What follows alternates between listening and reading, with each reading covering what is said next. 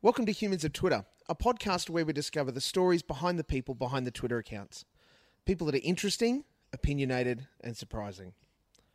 I'm your host, Steve Molk, and today I'm speaking with someone who describes themselves as 20th year at 612 Brisbane. Stories that define Brisbane. Seeking the truth. Hoping to enthuse and inspire. www.612live.com, 5 to 8 a.m. Produced by @BYoungBriz. Humans of Twitter is their stories in their words in a little more than 140 characters. Please welcome today's addition to the Humans of Twitter list, Spencer Howson. Thank you very much, Steve. Spencer, it's wonderful to be finally sitting down to have a chat with you about this. Can you tell me, in social settings, how do you introduce yourself? I've just been... Because I've heard so many of these Humans of Twitter podcasts now. Yes. That question, I think, is brilliant. And when we had you on 612 Breakfast recently as part of the Brisbane Podcast Festival, I think I commented and said, I love this question. Yep. And, of course, it's been playing on my mind. So how do I answer that once you know that question's coming? Generally, I will just say, hi, I'm Spencer. Mm-hmm. But if I'm in a setting where there's someone who should know that I'm in the media, then I will make sure that so that they don't say anything that I might later find comes out of my mouth on radio, and then it surprises them. I will say Spencer Howson from the ABC, even in a social setting. Yes. And so that does have, which might sound a bit weird sometimes, but I think it's worthwhile getting that out. You would find yourself, particularly with friends that maybe are in positions that, you know, that you learn things from. Either you're not learning things from them because of the nature of your role versus theirs, or no, this is now personal Spencer time.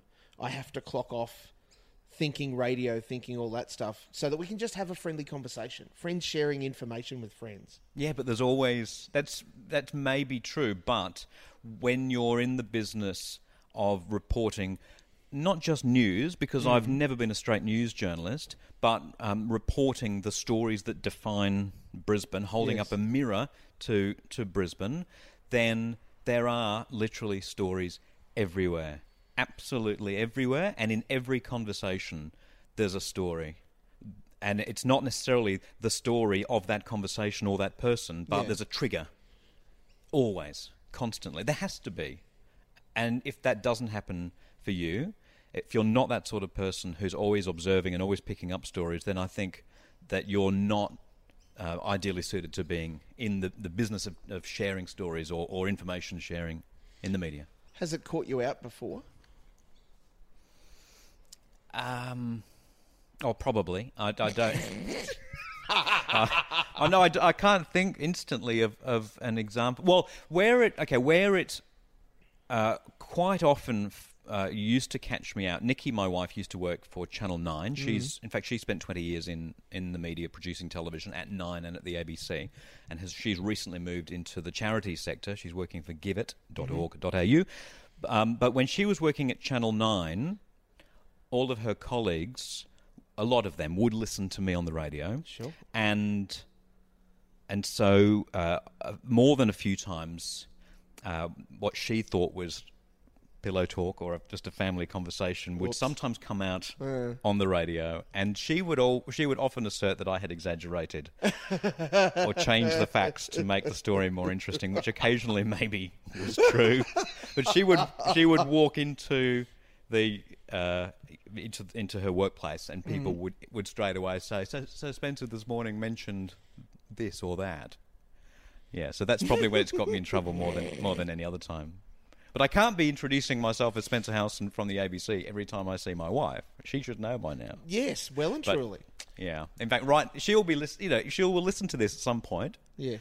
And I'll get in trouble again for even telling that story, because I probably got something wrong about that. I probably exaggerated there as well. The conflict of working with another media professional and living with them, and the coexistence would be incredible. The thing is, I've done breakfast radio for a long time, and she was doing TV news, and so we were never directly competing for stories. I did drive for a couple of years, so that was 4 till 6 p.m, and so we were then both at work, both competing for the stories of the day. But no, it's never really been a problem. Oh, and I hear that. I wasn't even necessarily meaning the competition. I was more just acknowledging the fact that, yeah, two media professionals coming home, the debriefing, the dealing, acknowledging, not that I don't trust you, but what can I say about what I've learnt today at work that, might accidentally come out tomorrow morning on 612 Breakfast. Yeah, and I can't think, there was an example recently, even though she's not working in TV anymore, something that I said, and I thought I was representing her. I'm going to get in trouble. I thought I was representing her accurately. I can't think what it was. Just a simple little story about whether she look. I'm going to make this up now, Nikki. This is just for an example. Whether we should put the bins out, the night before or the next morning. It was just a silly story like that, and she. Anyway, she said, no, you see, you misrepresented me again this morning. Like, okay, all right, probably yes. It sounds like there's a lot of probably yes. Yeah. 20 years at the ABC, you would have seen some very significant changes take place.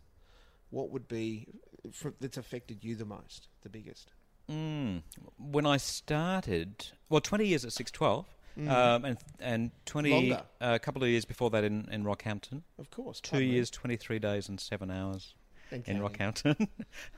Just excuse the cats as they jump all over you. That's Teddy, the larger of the two. Technology, I suppose, obviously, is the big thing. And so when I started, I never played a record on the ABC, but we still had record players, and we did have reel-to-reel tape machines that we would record interviews on and use. And then computers came in, and people stopped writing and started emailing and texting, and now a lot of communication comes via Facebook Messenger or Twitter DM. So all of that, but I think more recently, what we're doing right now is the big thing that's changed. And that is the impact of podcasting. Yes. Audio on demand, just as video on demand has become a game changer in television, audio on demand has for us. And it means that, I've been listening to a lot of podcasts this year because of a major lifestyle change that I made, which we can get to later if you want to. And I've realized that with podcasts, it doesn't matter when it was recorded. You might be listening to this podcast in 2019, or you might be listening in July 2016. And so there's a lot. We're sort of being encouraged to create content that will have a life, and that's the biggest change. So instead of me, what I've always done, I think, is local and immediate stories, things that are happening now. They've got to get on the radio now. We see if we can get that fixed, and then we can move on to the next thing. Whereas to get more value for money out of what we do, stories are going to have to be able to be listened to in 2 years, 5 years' time. And I'm finding that a challenging notion. That's happening right now. That's a real game changer. It really is, given that the nature of your normal day job is so immediate. That local radio, breakfast radio stuff, the linchpin of the ABC radio brand, and particularly plays out in emergencies and those sorts of things. To have that, and I think emergencies aside, because that's a specialised nature, the day-to-day role for you with a push towards podcasting or the recognition that we want to have that longer-standing content, how do you juggle that in? Yeah, so emergencies or breaking news and sport are the two things that I think will continue to work best in a live format, and the same with television. Foxtel's future is based on sport, surely, because you don't want to watch the football match in 2 weeks' time, not really. And so that sort of live breaking news and sport is going to be a big thing for TV as well. But a story that we're doing tomorrow, to give you an example, and this gives you an example of how there are stories everywhere, as I mentioned before. Nikki and I were walking around the Botanic Gardens the other day, and we walked along the side of a lake, and there were some floating pontoons. They were about 40, 50 centimetre square pontoons, 3 or 4 of them. I took a photo, sent them to council and said, what are these? Turns out that they're trialling a new method of baiting cane toads. Sure. And so tomorrow morning we're sending a reporter to do a live cross from from this experiment at the lake. Well, no one's going to want to listen to that audio in 5 years' time. I don't think. I mean, it's maybe, but probably not. Depends what happens to the reporter. Yes, and you know, if Cane Toads take over the world, then it might go viral and be the biggest podcast the ABC's ever produced. On the other hand, we have a team of reporters at 612. They are listeners. We call them community correspondents. They are volunteers, and they contribute stories from community. And one of our community correspondents, Jan Bowman, who's our West End correspondent, has just filed a story this afternoon about how to survive without a car. Yep. Well, that's perfect to listen to in 5 years' time or 10 years' time. So, I guess if we can have a bit of both at the moment, that's good. If I continue to think now, local and of the moment, and as long as we can start to integrate some of that longer life content, then that's probably good for now. I hope that we don't completely get away from doing local and timely, but I fear we already are, that we're starting to. And it's across the media. I think there are fewer and fewer local actual stories being produced now. It's all about what can get clicks, what can be shared, and what has a longer life outside the local area. What has prompted your recent lifestyle change? Well, the lifestyle change is cycling. Mm. It's like the mobile phone. I said for years and years and years that I would not get a mobile phone, and you can find on YouTube, I'm pretty sure it's on YouTube, I probably posted it on YouTube, a story that Channel 9 did once on a program called Extra that we used to have in Brisbane, magazine program at 5:30 in the afternoon. Hello to Cutsy, who I'm sure is now listening. Yeah. He'll have just tuned in just based on hearing that somewhere in the binary. Yes. And they did a story with me on why I hated mobile phones, and the cameraman held a mobile phone in front of him and chased me through the Queen Street Mall, and I'm running going, no, get that phone away from me! Now, I can't be with... Look, it's about 90 centimetres from me is my phone, but that's about as far away as I'm comfortable with the phone. And the main reason I changed there is I don't treat it as a phone. It's the internet. Yep. It's the internet and it's radio. It's those two things. So I had that big change with mobile phones about 4 or 5 years ago, and the other was cycling.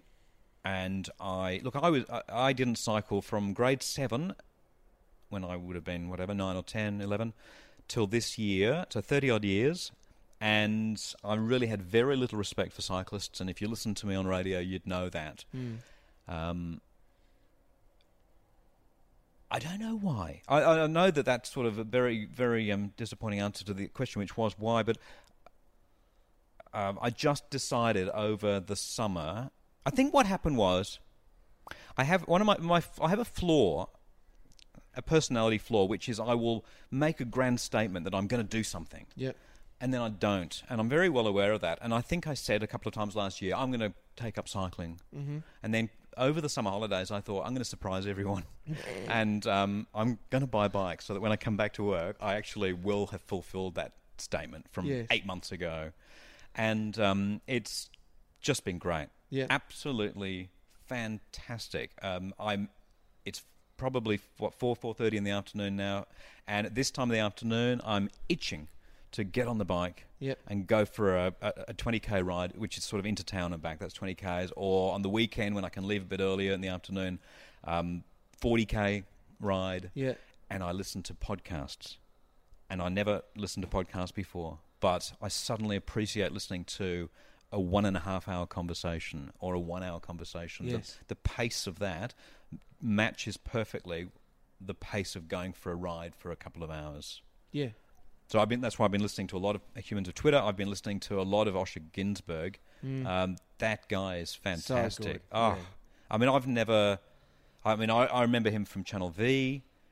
I'm aware that he does the dating show. What's it called? The Bachelor and Bachelorette, yes. Which I don't watch. That's all right. You're a breakfast morning guy, right? Yeah, but I can watch some nighttime TV, but I've never been attracted to that. And actually, you're a breakfast morning guy and you're on the ABC, so it's not really key topics of conversation. No, I did acknowledge this morning that MKR finished last night, but do you think I could pronounce any of the names of the winning sisters? No. And I should acknowledge that Osher is on Breakfast Radio now in Brisbane on Hit 105, where that program has attracted a new fan recently in Nikki. She's really enjoying. My wife's really enjoying listening to them. Live from Sydney. Is he doing it from Sydney every day? He is at the moment because he's filming The Bachelor. Okay, because he said in the podcast this week that he flew up to Brisbane on Friday to visit family, and I thought it was the other way around. I thought you would have spent Monday to Friday in Brisbane and flown back to Sydney. So I've not heard him on radio, but the podcast, he is so honest, open, raw about his own health, and I find that fascinating, and the conversations that he has. And the Media Week podcast I've been listening to a lot. Yep. Televised Revolution. These are podcasts that I now listen to every week. I don't miss. And I never wanted to start listening to podcasts. You may not want another podcast on your list, Yes. but a great one to dive into. Will Anderson has a number of them, but he has an excellent one that's not unlike this called Willosophy, Okay. where he sits down with friends, people, important, famous dudes, whatever, and shoots the shit. He and Osher sat down and delivered an epic, I think it's 2 and a bit hour episode. Yep. It is an incredible conversation. The openness, the sharing from both of them is really, really good. Welcome to Podcasts with Malcolm Spencer. I listen to them like Osher with Ostentatious talking about the Holocaust and what it is to be Jewish. I listen and I just think I could never be that interesting as a guest or an interviewer. That I take my hat off to them. They're. I think you undersell yourself, Mr. King of Brisbane Radio. No, I don't. Well, that's very kind of you to say that, but I think that at a dinner party, I'm probably the most boring person at the table. But I can keep the glasses of wine filled, and I can put the coffee pot on. That's the best way to be the most interesting person at the table, though. If you keep the wine coming... Yeah, it keeps everyone else interesting, and then everyone has a good time. Absolutely. Yeah. What challenges you? Well, what challenges me is... Well, there's the physical day-to-day. Getting up at 3:20 in the morning is a challenge. Shudder, yes. Been doing it for 11 years straight, 15 years in total, and that is a challenge. But I think I've realised a lot of people have worked with me who have struggled with that. And you kind of, when you're doing breakfast radio, you have to work twice a day. You get up in the morning and you do the show, and then you have to be on again at night time watching the news. Yep. And you have to, because then you have a look at what your colleagues have done on air during the day. So what Emma is doing on Drive right now, I don't want to be copying tomorrow. So Sure. I can't make all my decisions as soon as I come off air about what I'm doing the next day. So those decisions get made at night time. And a lot of people, I've realised, just can't do that. Can't work twice a day. Can't work every morning and then work again at night, switch on at night. It is a challenge, but that's something that I think I've learned that I can do. Mm-hmm. I think the biggest... I was going to save this answer for the passion question, because you are going to ask me what I'm passionate about, aren't you? Maybe not. Okay, all right. Well, then, I think that to attempt to get a little bit Osher deep then, the thing that I think is really challenging me at the moment is lack of diversity in the media, everywhere, but my world is the media and the ABC. Sure. And the fact that I am part of the problem. Mm-hmm. That as a middle-aged white man, I'm part of the problem. We had a conference recently, a local radio, ABC local radio conference in Brisbane, and I sat there at the beginning of day one and watched one middle-aged white man after another get up and speak, one after another after another. And I looked around the room, and I think we have gender covered at the ABC. There's 50-50 men and women. Yep. But there was an interview that Ellen Fanning did on Radio National recently where she was talking about diversity, and the guest made the point that often when women are in the room, are successful, they're privileged white women anyway, just like the men are privileged white men. Sure. So yes, we've got the gender thing right, but we still haven't... There's still a long way to go, even within diversity of women in positions of power. Mm-hmm. So this is my challenge, and my current passion and obsession is what can we genuinely do about it. There was a list came out this week, radiotoday.com.au did a list of the 50 most influential people in radio in Australia. Yes. And if you started at number 1 and looked down the list, it was white middle-aged man, white middle-aged man, white middle-aged man. I think by the time we get to number 9, you get Michelle Guthrie, who's the new managing director of the ABC. So you have a woman of some Asian background. Yes. Great. Then you kind of go back into white middle-aged man, white middle-aged man, white Yeah. middle-aged man, white middle-aged man, white middle-aged man. 17 women, I think, on the list. In of 50. Of 50. That's not great. No, it's not. And I tweeted that TV we had a is long... way worse in the broadest sense, but sorry, please. No. Well, and so what do we do about it? I think that's a challenge that I feel is on my shoulders a bit as one of the white middle-aged men. Yep. And the biggest challenge there is that some of the white middle-aged men are actually just going to have to leave in order for it to be fixed, and then the system is going to have to not just replace us with more white middle-aged men, but genuine. So when eventually I move on, and I don't particularly see myself waking up at 3:20 in the morning for another 20 years. I hope they don't just put another white middle-aged man into the breakfast presenting show. I hope that there's that opportunity, the opportunity is taken, and we're currently looking for. I don't know whether we're looking for or whether the person's been found, but there are some changes happening at 6:12 in June, and there'll be a new drive presenter. So between 3 and 6 in the afternoon, and there's an opportunity for us to not just put a white middle-aged man on air, but I don't know what they're going to do. And that's just for anyone who's listening and is wondering what I mean by the opportunities coming up. Rebecca Livingston is coming back from maternity leave, but she's opted to present weekends because she has a young family. Emma Griffiths, who has been filling in for Rebecca, goes back to Canberra, which was always the plan. Yep. So there is an opportunity there. There's an open slot. There's an open slot for a key air shift on the ABC in Brisbane. And so that's what's challenging. I'm spending a lot of time thinking about that at the moment, is what we do about it. And I'm getting into arguments with people about it, because after a bottle of wine, you bring this up with white middle-aged men, and they really get their back up and say, who's got under your skin? Like, what's going on, Spencer? And they want to shake me and say, don't be ridiculous. But it's all the arguments that we've had that has got us to this situation, isn't it? And I was a little bit harsh on television. There are certainly pockets of TV where we're starting to see some real diversity take place. I mean, we think of people like Jeremy Fernandez, Ricardo Gonçalves, Li Lin Chin, all wonderful Australians with, non-English speaking backgrounds. Waleed Ali on Channel 10, and all of the Logie's nightmare kerfuffle around his nomination, which is absolute rubbish. But you're right. I mean, Christine Anu is now doing nights. Yes, in on Sydney. ABC Local Radio in Sydney. Yep, great. I think you're right. We're starting, but it's like we can see the top of the mountain, but we're not quite there yet, and we're still pushing, and it's getting heavier. And through people that are, but why do we need to do that? Is there a quota? Who's got under your skin? All that sort of stuff. It's I think a constant thing that we are having to be aware of.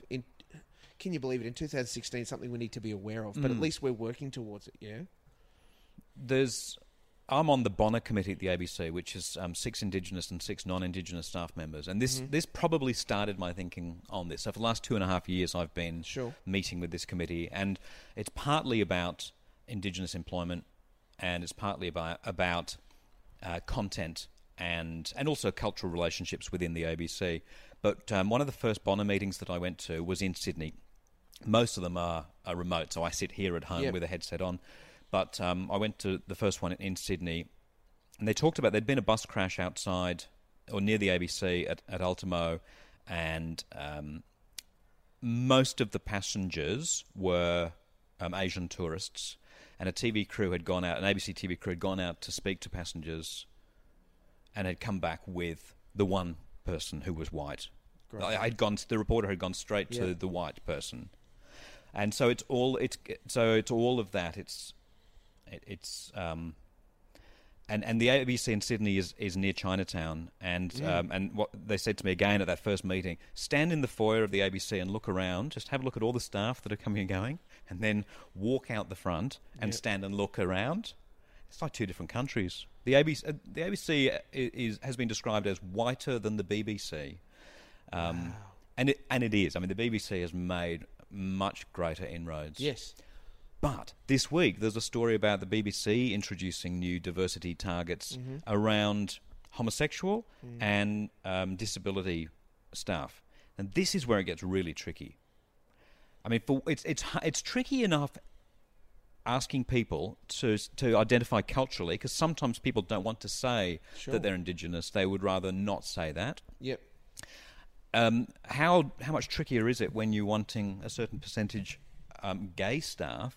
And what about disability? Does that include mental illness? And do you expect the staff to actually disclose that they have a mental illness so that they can be part of that diversity target? I think that's... Or are you just looking at physical disability in the context? Yeah. So that's all of that is very interesting, and I just can't quite see how you manage it with homosexuality, or with sexuality, I should say, sexuality and disability.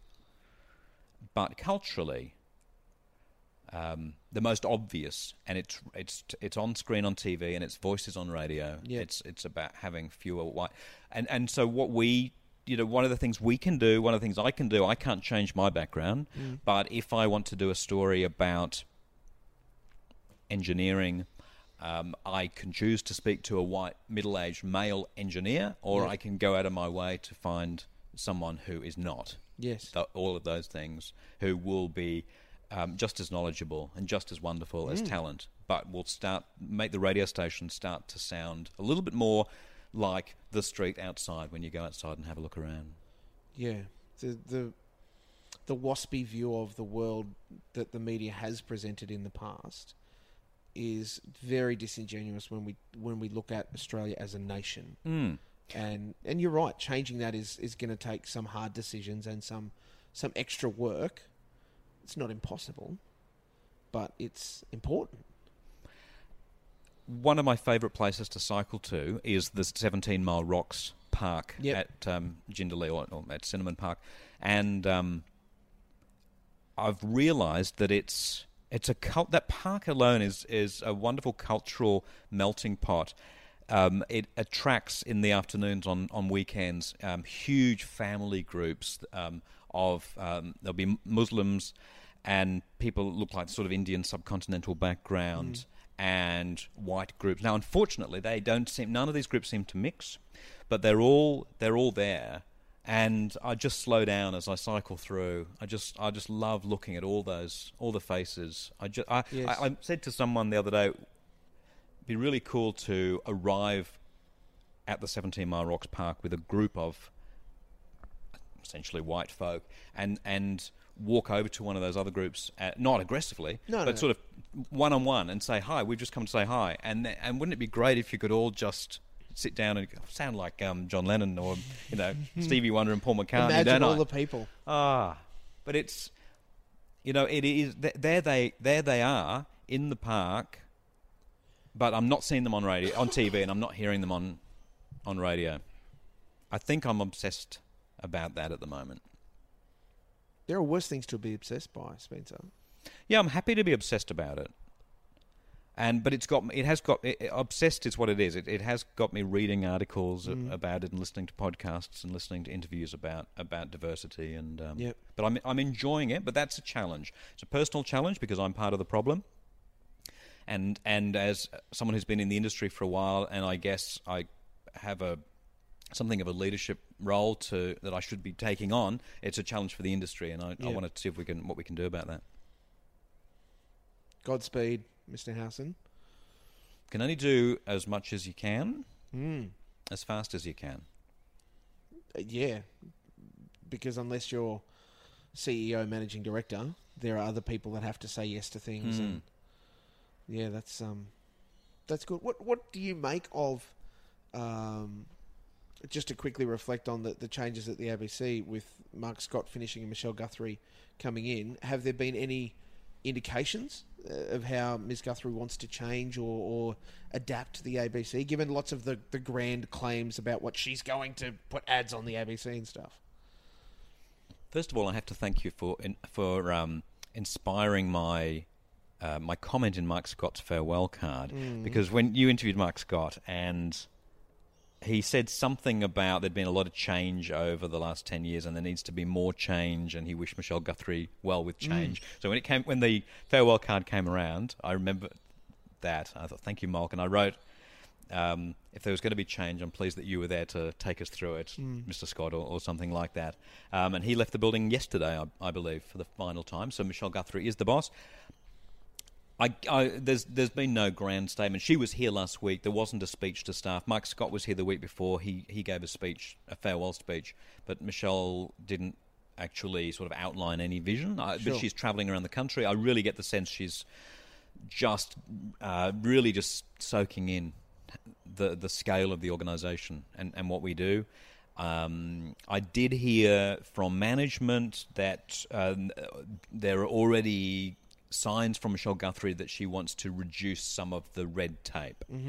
Just some of the process to get things done within an organisation the size of the ABC. She's coming in from private enterprise and she's seeing that maybe that can be stripped away. Sure. I mean, that's very boring minutiae, but that's probably the biggest scoop I can give you on Michelle Guthrie's plans.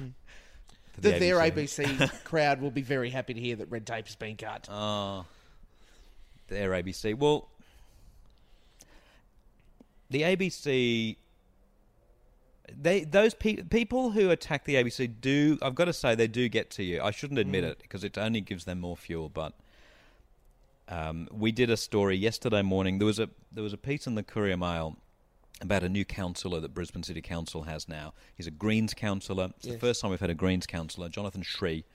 And Jonathan Shree was always a bit of a lefty protester, and is showing signs already that he's not going to change just because he's going to be in council. And so the Courier Mail was saying that he is encouraging people to break the law by protesting at development sites.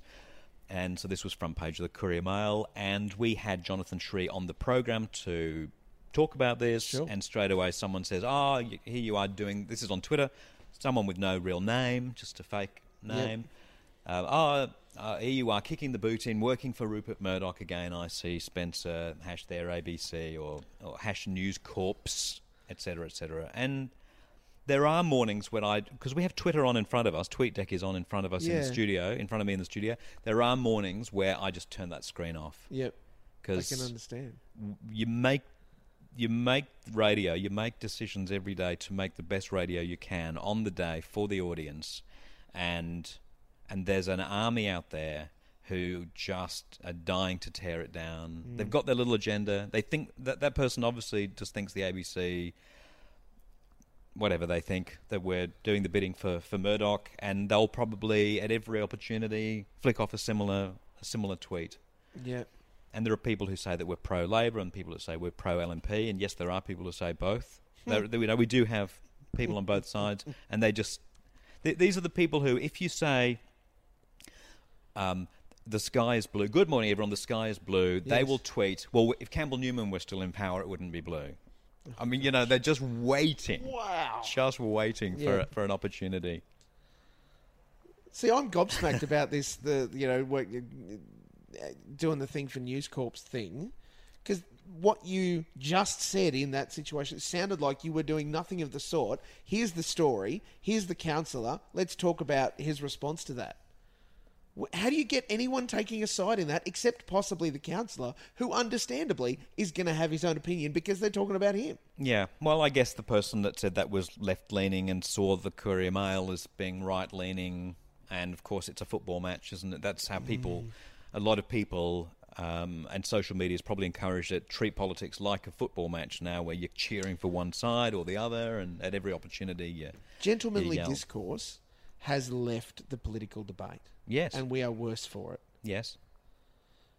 Is that because the politicians have led the charge, or because social media has opened the door for people to just sink the boot in and bugger off?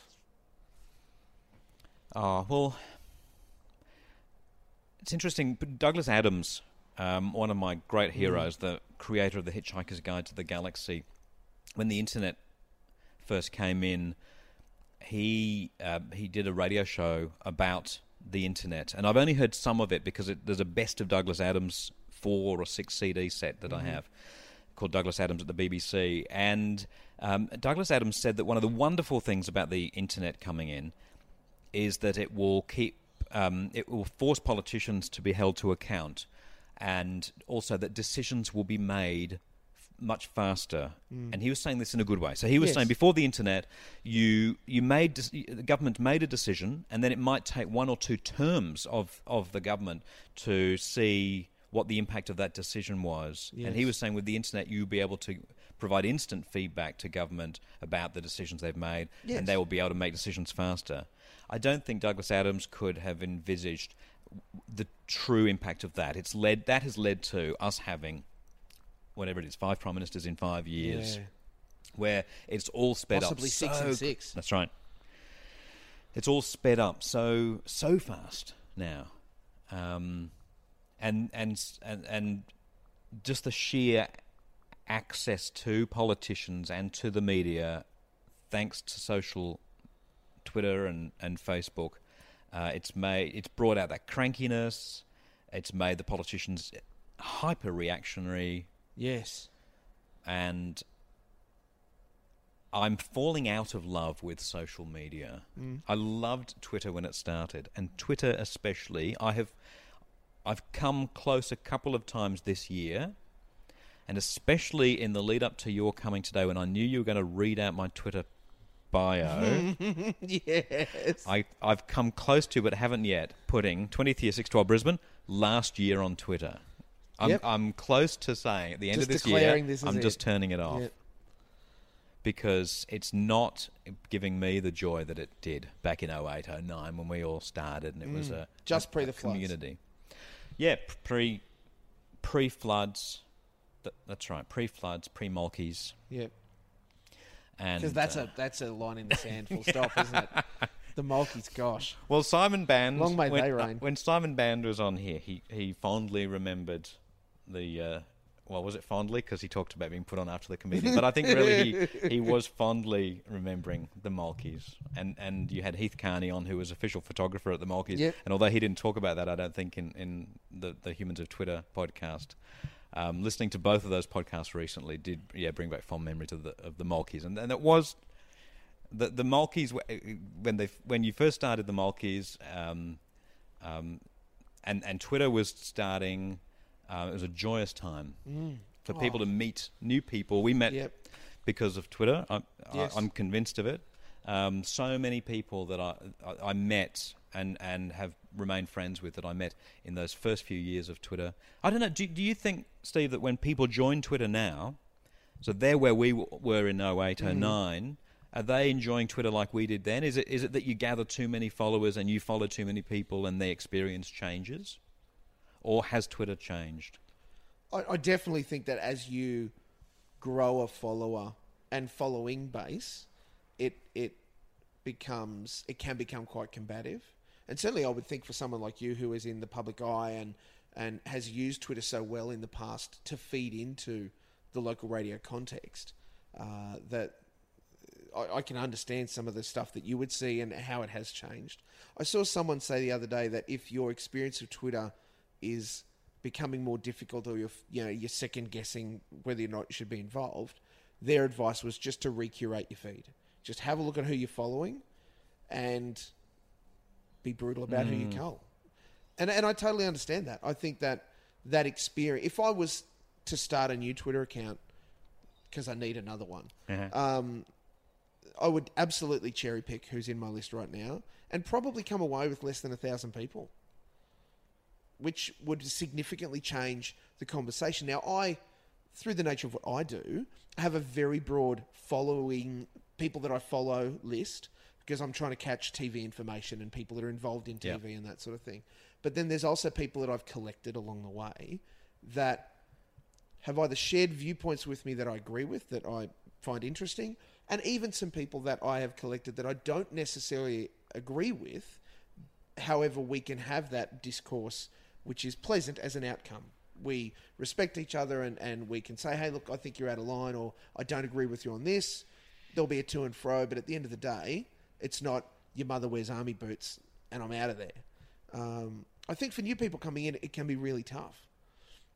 Particularly now because there are so many faceless, egg-only accounts that are just there to be angry, just there to hide who people really are, so that they can lay in on whatever the thing is that they disagree with and do it without retribution. I think that's what it... I don't know... So I've got 30,000 followers, I think. Like, it's just shot up in the last year. And I'm not sure why it's shot up like from 10 to 30 in the last year. Maybe, I think Nikki's theory was that Twitter, when you get to a certain number of followers and you've got the blue tick, it suggests you to other people. Definitely, and yes. So that might be why. But I now think carefully about every single tweet because someone will jump on me if I get something wrong. Oh, I can imagine. And that just takes the joy out. I mean, the great thing about... I still enjoy just lying on the couch here and just reading Twitter, just scrolling through and reading Twitter, because the beauty of Twitter is the people you follow is a separate list of the people who follow you. Yes. And so I've never automatically followed people, and so I like and I'm interested in all the people that I follow. Facebook, by contrast, I was, until 2 months ago, I was saying yes to everyone who wanted to be my friend. I was treating it like Twitter. Yep. And Facebook, I just didn't want to look at then, because I was seeing children at the beach of who? I don't know who you are. Yeah. I said yes to being your friend. I guess you're a listener, but I don't want to see pictures of your 5-year-old in a bikini at the beach. And so over the Easter weekend, I defriended 1,400 people, which felt great. Wow. And that left me then with about 500, I think. So I probably started with close to 2,000 friends. And now Facebook is a nice place much to be, more the joyous. Stuff you want to see. Yeah. And now most people that have asked to be my friend, in fact, I think everyone that has asked to be my friend since Easter, I've said no because I don't know who they are. Yeah. And unless so it was someone that you knew. Yeah, but I think I already knew them. You know, Yeah. like most people that I know, I already know on Facebook. And that's made Facebook actually a more joyous place for me. Well, they're two, at the risk of stating the obvious, they're two very different social media platforms, aren't they? Because Twitter has that 140 character limit. It's about, here's a link and this is what it is as to why you would want to read it. Here's an image. Here's some stuff. During breaking news, Twitter is the place to be, particularly if you follow some journos, goodness me, or jump on hashtags, because you can then start to see all of the information come in and play through. And as much as it can be fairly broad initially, we're still gathering information, it course corrects pretty quickly. Yes. And if you jump into an event that started half an hour ago, you'll pretty much be sure you'll get close to a lot of the right information at that point. Whereas Facebook, because of its bloody algorithm, that aside, it will just blurt stuff at you from the people that you follow and have friended. And it's different because it can be grandiose 70-paragraph statements. It can be, here's 8 pictures that we took camping yesterday. Here's an article that I found on such and such. Or, hey, here's this horrible person on the internet doing something. How about we all hate it together? And the comment, oh my God. They talk about never reading the comments on news, like on news sites. Yes. Don't read the comments on Facebook, particularly if it's something that you think, and I'm not sure I like this to start with. Yeah, but see, with Facebook, I don't follow any sites. I don't follow news sites on Facebook. I started out with Facebook saying I'm not going to click like on any sites because I was concerned about it looking like an endorsement, that I work for the ABC. So I don't like any airlines. I don't like any soft drink companies. I still see their stuff. You must get very vanilla ads on Facebook. Oh, no, I get ads because it tells me which of my friends like that particular soft drink, and that's why I've got the ad.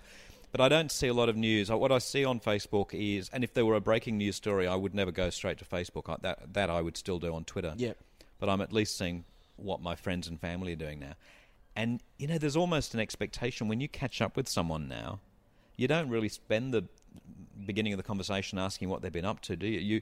You're meant to know. You start with, so you went to the beach on the weekend, saw those photos on Facebook. That's how so many conversations start now. How good was your holiday? What did you with the something? Yeah. Except you're meant to kind of have already know the answer.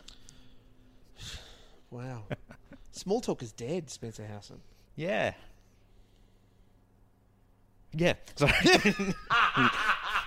See what I did there? That's absolutely perfect. But I still prefer Twitter to Instagram. I've put 3 photos up on Instagram in the 1 year that I've been on there. Nikki said you've got to get on Instagram. Yep.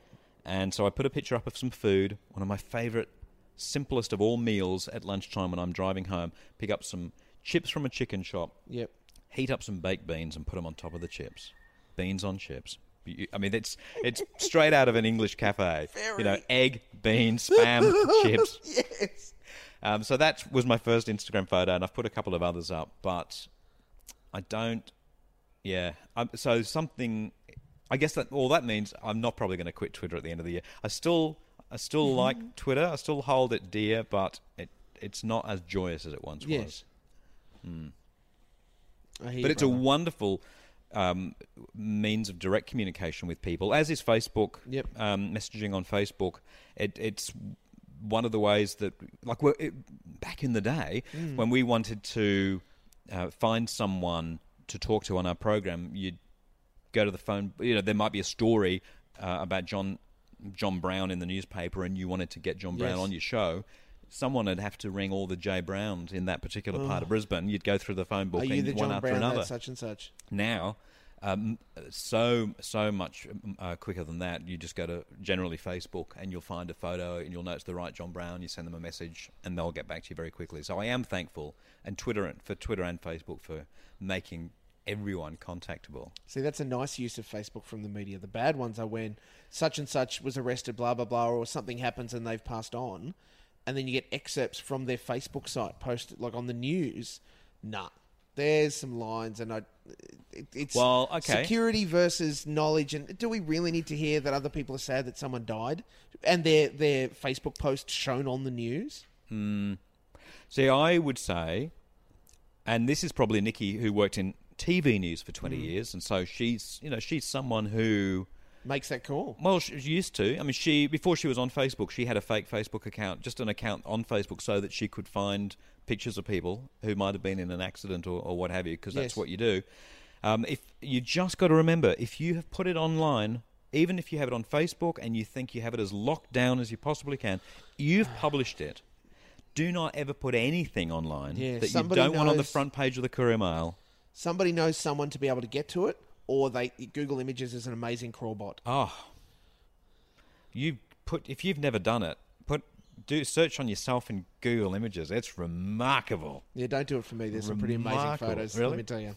Any of the two of us? I don't know. Maybe only from the Mulkeys. Maybe. Yeah. And they only probably would have come off Heath's. Yeah, that's right. Archive of it. Spencer, what are you going to achieve in the next 12 months? I'll give you a radio one, which is terribly boring, and probably if I say it, it won't happen. And that is that I have the potential at the end of this year to achieve my 50th survey at number 1. Excellent. Yes. But that relies on winning 8 straight this year, so that's not going to happen. That's happened once. It probably won't happen again. I'm going to do a week of programs, and we haven't organised this yet. This is sort of a little bit dream, but it'll happen, especially if I say it. Yes. We're going to do a week of programs cycling up the Brisbane Valley Rail Trail. Yes. And so this is combining radio with cycling, and we'll start in, I guess, Esk or Fernvale, and work our way up the Brisbane Valley. Yes. Over 5 mornings with all the gear on our backs. Yep. Because you can do that now. 1997... I did the breakfast program from Birdsville, and we had to take 2 trucks out with satellite gear in. And now I could do the program in broadcast quality with mobile phone, with that thing, mobile phone and a microphone. Yeah.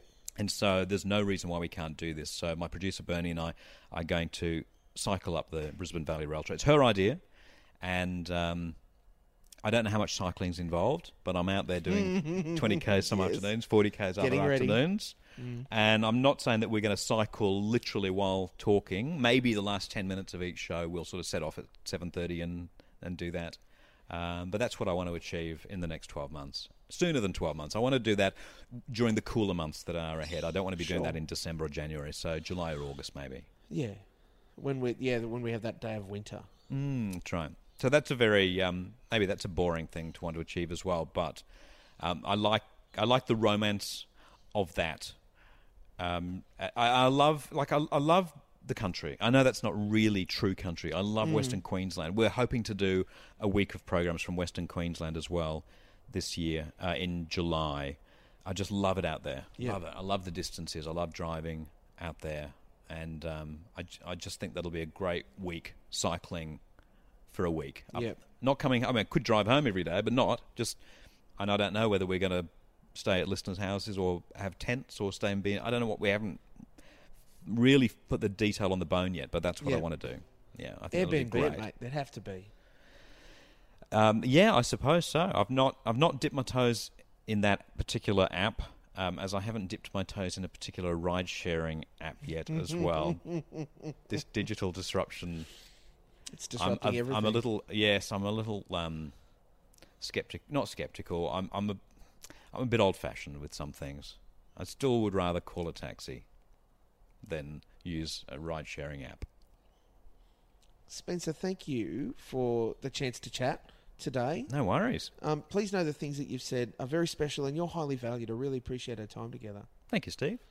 Are there any other social accounts? We know you're on Twitter. Are there any other social accounts you want to alert people to, like, say, your underused Instagram account? Now, what am I called on Instagram? I think Chips and beans. Chips and beans. I think I'm Spencer Howson Brisbane on Instagram. On Reddit, I'm Spencer Howson Briz. Reddit's a very good source of stories. I can imagine. They think they're a little secret society, a bit like us on Twitter in 08. And it's not, I can tell the Reddit people, it's not just the Brisbane Times that monitors Reddit and steals stories. We all do it. And you can ask to be my friend on Facebook. Try your luck. Given your admission earlier that you've friended nobody don't. since Easter, Okay, that could be don't. just a well of nothing. Yeah, don't do that. But on Twitter, Spencer Howson. That's where you'll find most of my stuff. We have so much more to talk about. We've barely scratched the house and surface. Another time. Have you had anyone on twice yet? Not yet. So far, we are repeat free. Yeah. Though there is at least one I have planned, provided I can get to LA Podfest this year. Okay. But that's the beauty of this podcast, is that I can repeat whoever I want, whenever I want. Yes. Just because the nature is that it's what's happened since we last did something. Yes, that's right. I'm dying to hear you say that I'm human. It's coming. Sorry. This has been Humans of Twitter, and I can confirm that @Spencer Howson is indeed human. Woo! Shoots and